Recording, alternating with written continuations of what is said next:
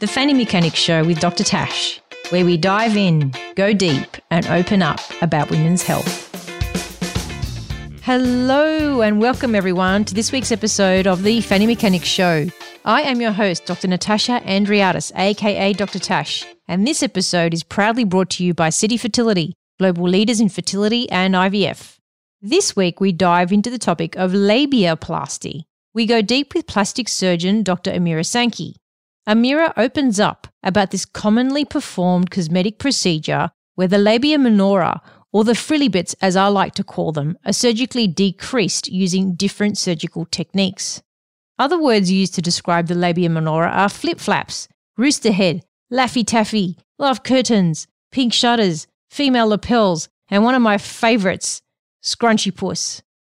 Do you have a name for yours? Now, whether you do or not, the labia minora play an important role in women. They cover and protect the urinary and vaginal openings. During lovemaking, moving the labia minora can also stimulate the extremely sensitive clitoris. And we know that the majority of women need clitoral stimulation to have an orgasm. Some women, however, choose to have their labia trimmed, and in this episode, we find out why. Dr. Amira Sanki is a specialist plastic surgeon based in Sydney South.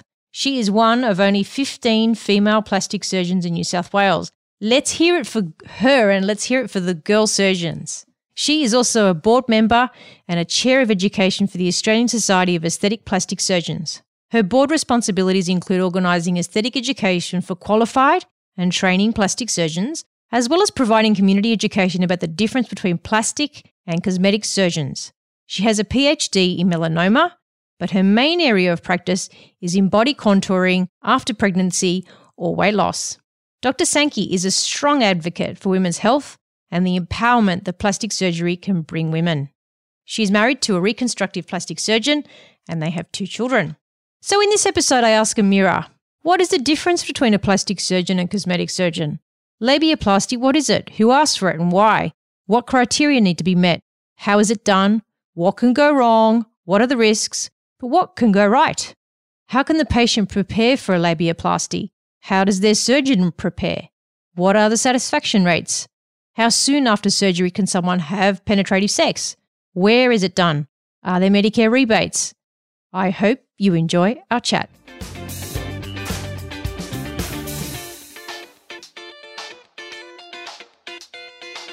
Dr. Amira Sanki. Hello. It's kind of weird to be speaking to you in a way because it was about 20 years ago that we graduated from med school at University of New South Wales. Isn't that right? It's far too long and we shouldn't emphasise that fact, especially as a plastic surgeon. I'm always trying to talk down my age. So, we graduated from uni about, 2 decades ago, and now you're a busy plastic surgeon. Can you tell us about your journey from med school, those final days to graduating to now being a busy plastic surgeon? Yeah. What have you done to get where you are now? It's a long route, and what we started with was internship at RPA, and at RPA I realised pretty quickly that I wanted to be a surgeon. Chris O'Brien was there. It was just exciting times. I went into the melanoma unit and fell in love with melanoma surgery. And then it was 2 years of surgical residency, 2 years of general surgery training, and during my general surgery time I started a PhD in melanoma. And then I got onto plastics, which was just a further 4 years of plastic surgery training. And then after that, I did about 18 months of what we call a fellowship, which is where we decide to subspecialise in an area. And I decided to subspecialise in aesthetic plastic surgery. So plastic surgery predominantly to make people look better, to improve their self-esteem and their confidence. And then here we are. So I remember, Tash, interestingly, I went back to school and spoke to the Year 9 girls for a careers day, and they were all 15 years old at the time. And I said to them, it took your entire lifetime for me to become a plastic surgeon. Now that's putting things into perspective, isn't it? Yeah, they all looked at me and thought, right, so I'm not doing that then. But you would have had some time off because you had a couple of kids. You've got 2 children. Yeah. So does that exclude the time you took off Or, is that your total So, training time? yeah, so my kids are 4 years apart. So one of them was before the plastic surgery training started, and that was the year that I also finished off my PhD. And the second one was straight after my plastic surgery training. So I went into my Part 2 fellowship exam with a very big tummy, which I think got the sympathy vote from my examiners. They couldn't be too harsh on me. Well, congratulations, because you're one of only, at the moment, 15 female plastic surgeons in New South Wales. So well done. Thanks, Tash. Yeah, and it's something that's changing very rapidly, which is fantastic. There are many, many female training plastic surgeons at the moment, which is just marvellous. On that note, what is the difference between a plastic surgeon and a cosmetic surgeon? That is an excellent question. So a plastic surgeon has been through all the years of training that I just described and has a fellowship from the Royal Australasian College of Surgeons specifically in plastic surgery. A cosmetic surgeon is anyone who is a doctor, so graduates from medical school at a minimum, and can go out there and just start operating on people to improve their appearance. So there are some cosmetic surgeons who are general surgeons, dermatologists. They have some kind of other fellowship, but they haven't actually done specifically plastic surgery training. It's a strange loophole in such a highly regulated country like Australia that anyone can call themselves a surgeon. So you can have a podiatrist who calls themselves a surgeon. And it's something that people are not really aware of. It's a strange loophole, and I think so long as people are aware of who they're actually dealing with, then that's fine. That's their own active decision to take. But I just think there should be more transparency out there and more regulation in our industry. So how do people research the surgeon that they are thinking of seeing? What would you recommend they do? Two very simple things. A plastic surgeon has the letters FRACS after their names, and often we then put in brackets plastic. And the other way to check is if they're a member of the Australian Society of Plastic Surgeons, ASPS. Very good tip. Thank you very much. Because I think a lot of people get lost in all of that. It's a bit like fertility specialists. There are people like me who've done that extra training, and we have a qualification called CREI, and then there are other people who haven't achieved that qualification but who can still practice fertility medicine. It doesn't mean that they're better or worse than us. It just means that there's extra training on our part. And for some people that means a lot. For others, they don't really care. I just think it's important that patients know the differences, and at the end of the day, it's about their choice, and transparency is exactly as you said. That's key, isn't it? Yeah, key, absolutely key. Everyone just wants to know what they're dealing with and wants not to be duped and to understand the system, and it's a complicated system. So FRACS and a member of us, it's as simple as that. Now, there are so many things that I could talk about with you, but for this episode, I wanted to focus on labiaplasty and why it happens. But before I go into all of those juicy questions, can you give us a bit of a history of what labiaplasty is for our listeners? What is it? When did it start? How did it evolve? Yeah, labiaplasty is an interesting operation in that it is simply surgical reduction in the size of the labia minora. And that can be both to improve appearance of the labia minora. Doctor, what's a labia minora? Minora, I knew you were going to ask that, you clever woman. So labia minora are the minor lips, the smaller lips of the vulva. So we've got the labia majora, which are the big chunky fat lips on the outside of the vulva, and then the labia minora are the smaller ones that poke out from the pink frilly bits, I like to call them. Yes. Generally pink. And there can be different shades of labia, but generally, they're kind of a pink, hue of pale pink with a dark brown frilly edge. And the other interesting anatomical term that I just used is the term vulva. So a lot of us just grow up thinking that entire bit, the female genital, is called the vagina, but the vagina is the tube. and the bits in front, the entire exterior bit we call the vulva. Would that be correct, Tash? That's your area. That's your expertise. I reckon it's probably as much your area as it is mine. But yeah, that's the general gist. And the fascinating thing about labiaplasty is that, look, the number of labiaplasty performed in the USA has increased by 200% in the past 5 years. So there's a real boom in labiaplasty surgery, and it's a very interesting thing to see why that's happened. A lot of people would say that it's just because we are having more Brazilians, we're waxing, and we can see it more. And then there's a lot of social and psychological factors. More friends are having it. So if one friend has it, then it makes other people want to have it. We're more aware of normal and abnormal because of the internet and social media. So labiaplasty has become more mainstream. It's not just something to have behind quiet, private doors. We're much more aware of our genitals and what we can do to make them look and feel better. I just hate the words normal and abnormal when it's applied to anatomy though, because there's just it's like the rainbow. There's just different shades and different variations. But to say something is abnormal, I try and avoid that word a lot. But, what is a common reason why women come in for this procedure, as far as you see it? Most of my patients are coming in for a functional concern. So most of my patients are coming in because the labia minora are quite large, and as a result, they interfere with their ability to wear clothing comfortably. They chafe against their underpants. They're concerned that when they go to the beach that their labia minora might poke out of their swimming costume and cause embarrassment. I've done numerous really young women, 16, 17-year-olds who are gymnasts or ballerinas, and for that same reason they can't plie, they can't do the splits because they're scared that they might embarrass themselves.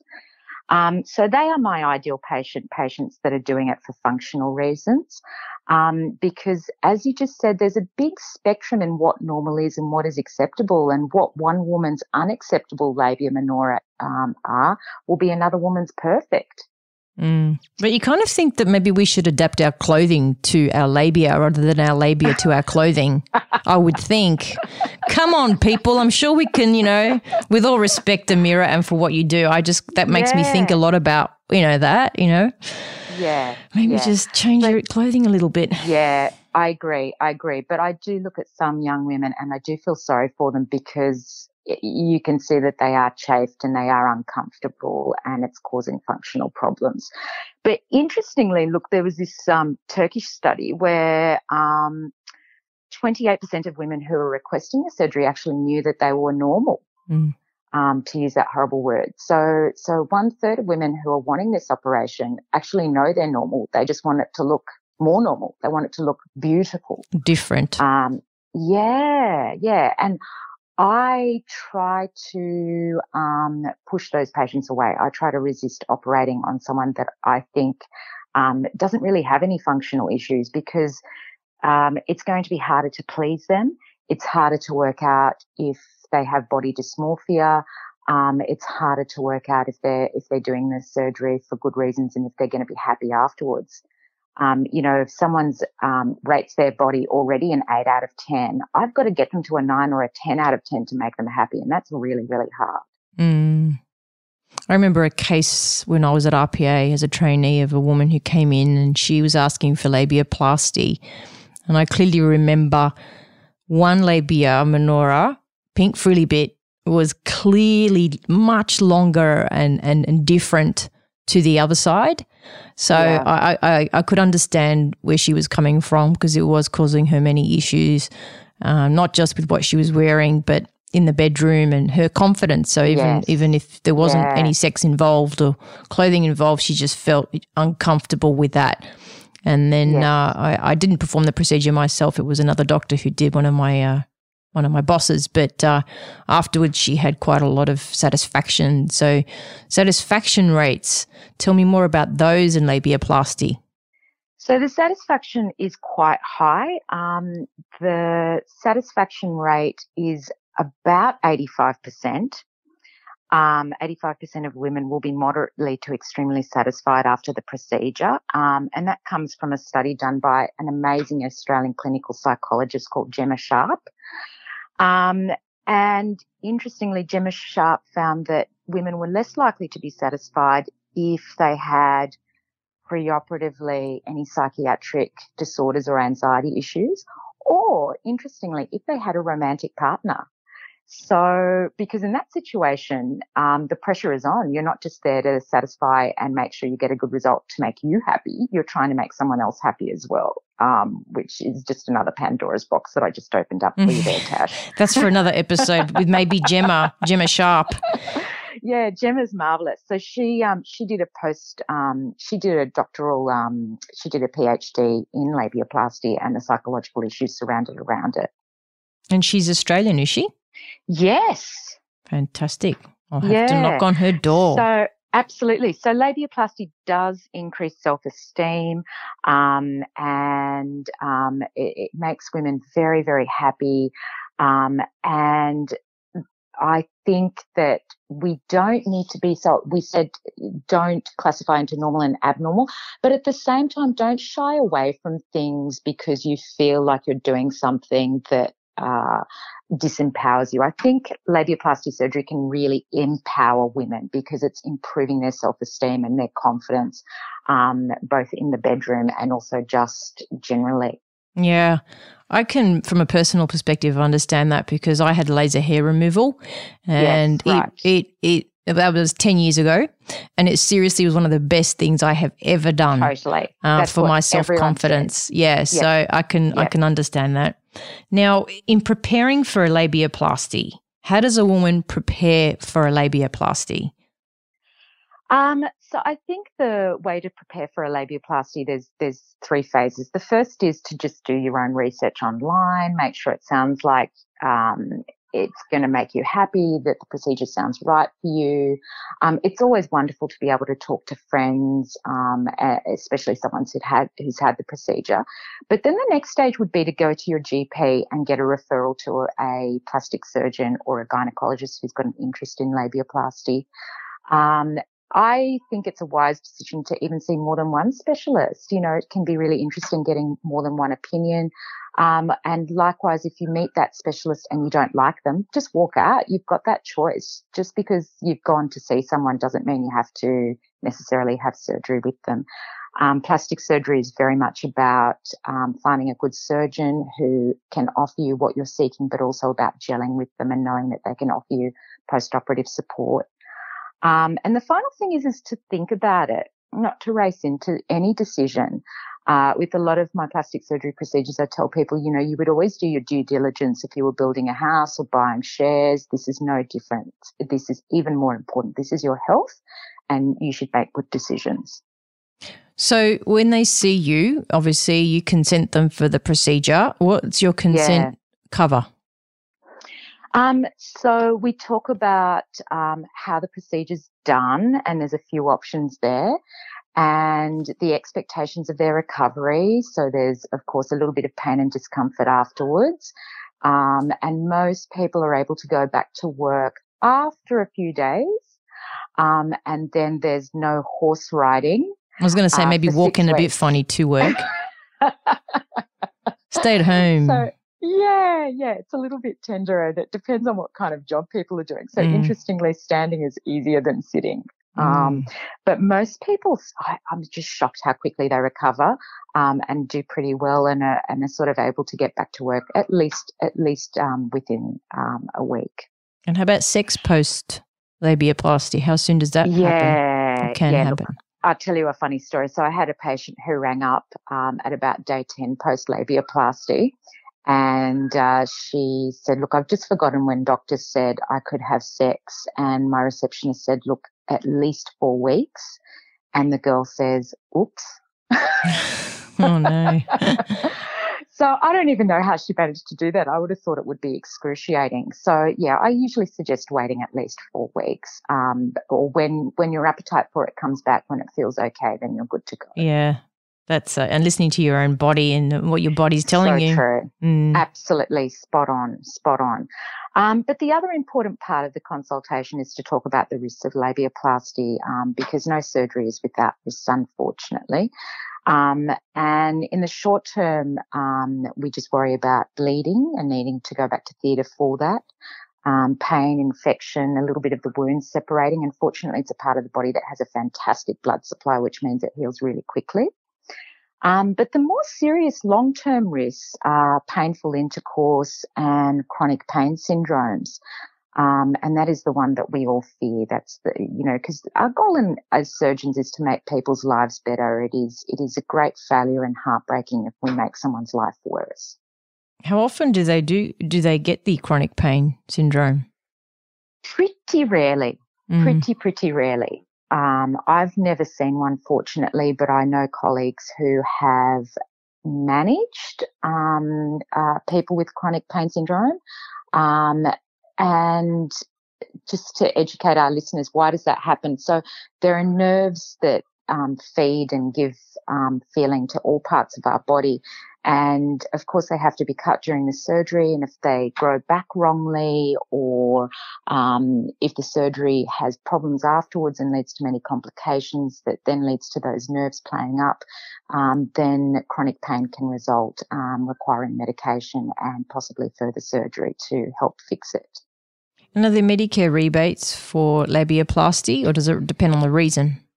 Yeah, it does depend on the reason. So if there are significant congenital problems with the vulva and the labia, it's covered. And then basically you have to have gigantic labia minora for it to be covered. So the labia minora have to extend out from the vagina by about 6 centimetres. So you actually have to physically measure it for someone. Can you believe it? Yeah. Like, can you imagine? I've got a woman's legs open in front of me and I'm getting out a plastic ruler to measure. I mean, it's just ridiculous. And we have to provide photographic 6 centimetres. evidence. 6 centimetres. That's on lot. full stretch. So you're stretching out the labia minora. Because you can, you can stretch that thing pretty far. Yeah, so are you really stuff. giving it a really good stretch?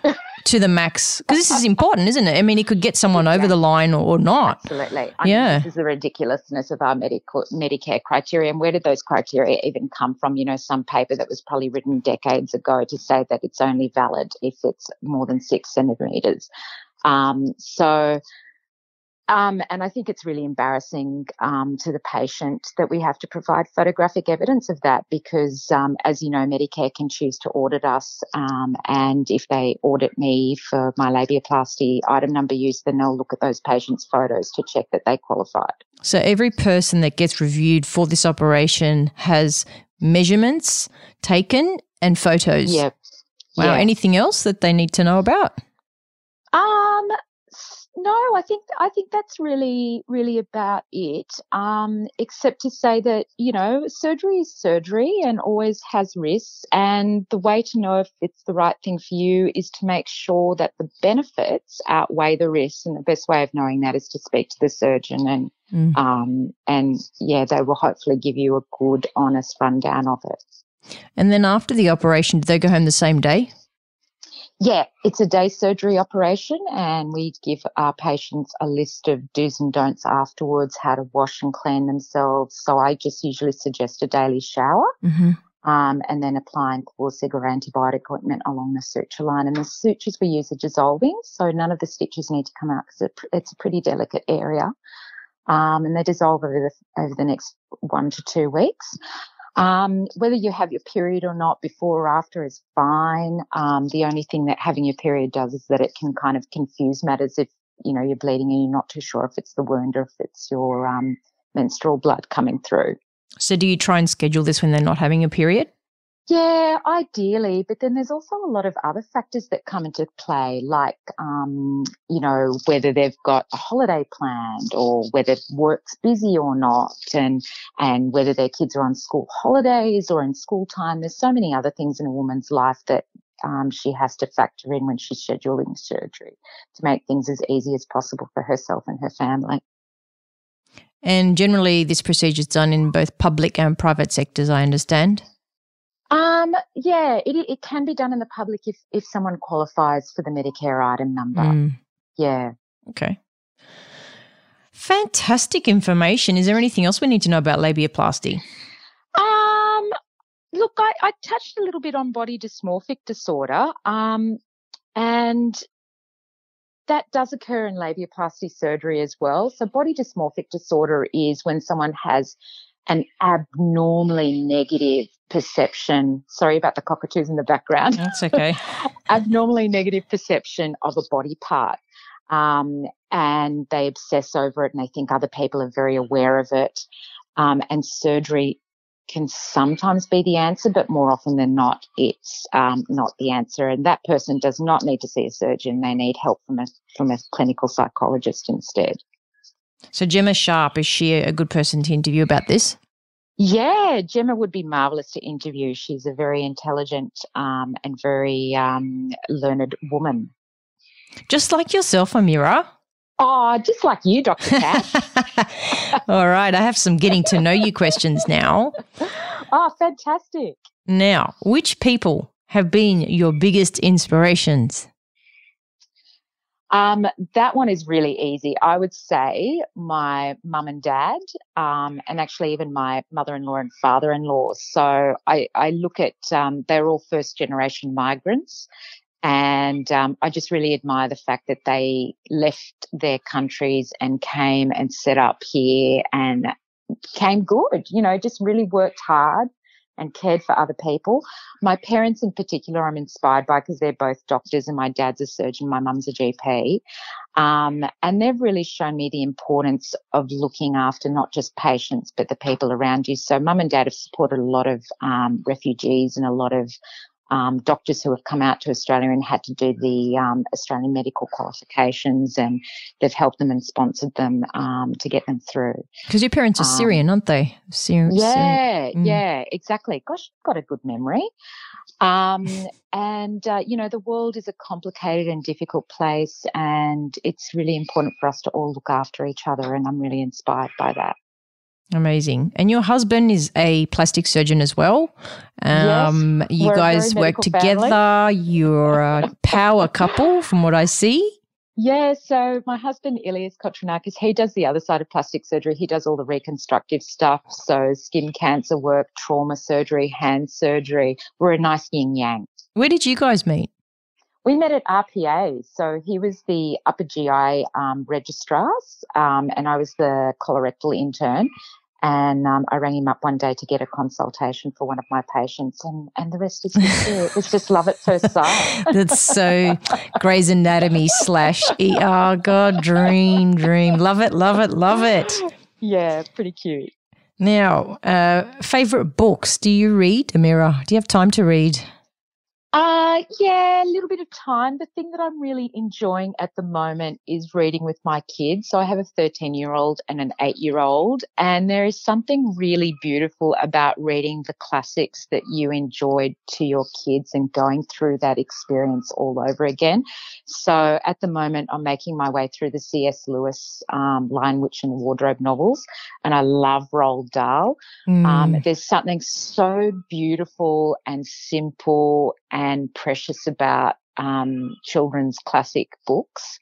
So many messages that I think a lot of adults, if they reread them, would become much better people. But in terms of, because I know you're really into self-help books, and the best one that I've ever read is the one by Sheryl Sandberg, Lean In. That is a fantastic book.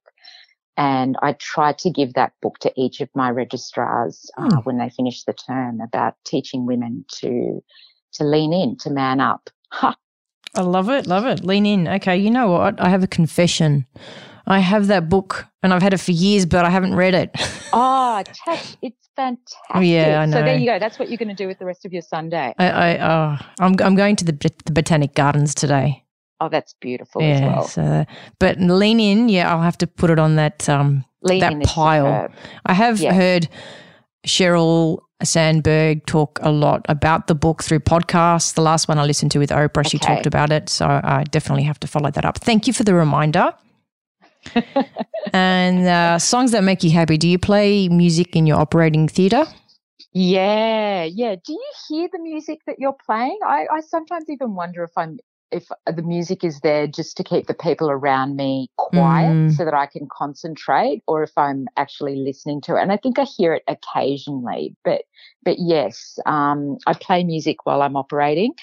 And I love it all. I love pop. I love classic. I love rock. I love R&B. The wog in me comes out in my R&B.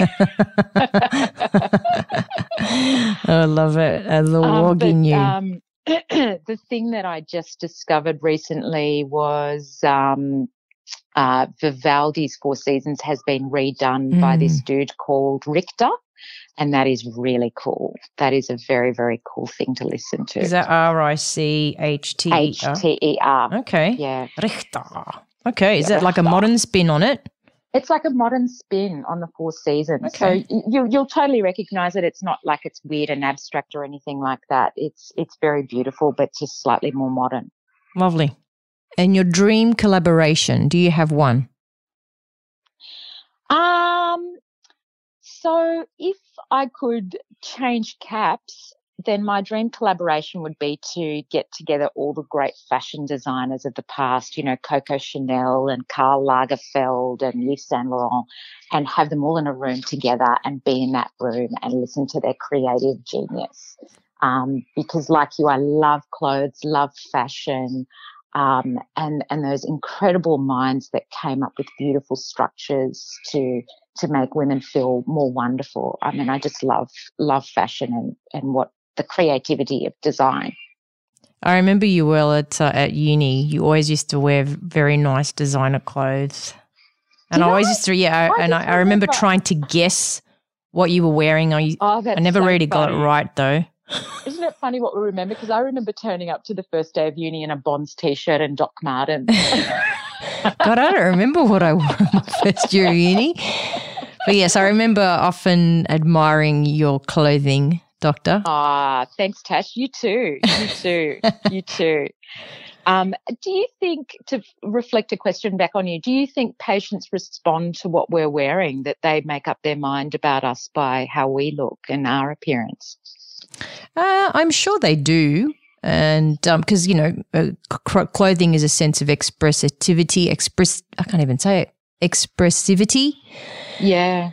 And I thought about that a lot because I now wear scrubs. I don't wear clothes, or I call them civilian clothes anymore. I just wear my own denim scrubs, or just the scrubs that I get from the hospital, because I feel comfortable wearing that clothing. I don't have to make a decision every day about what to wear.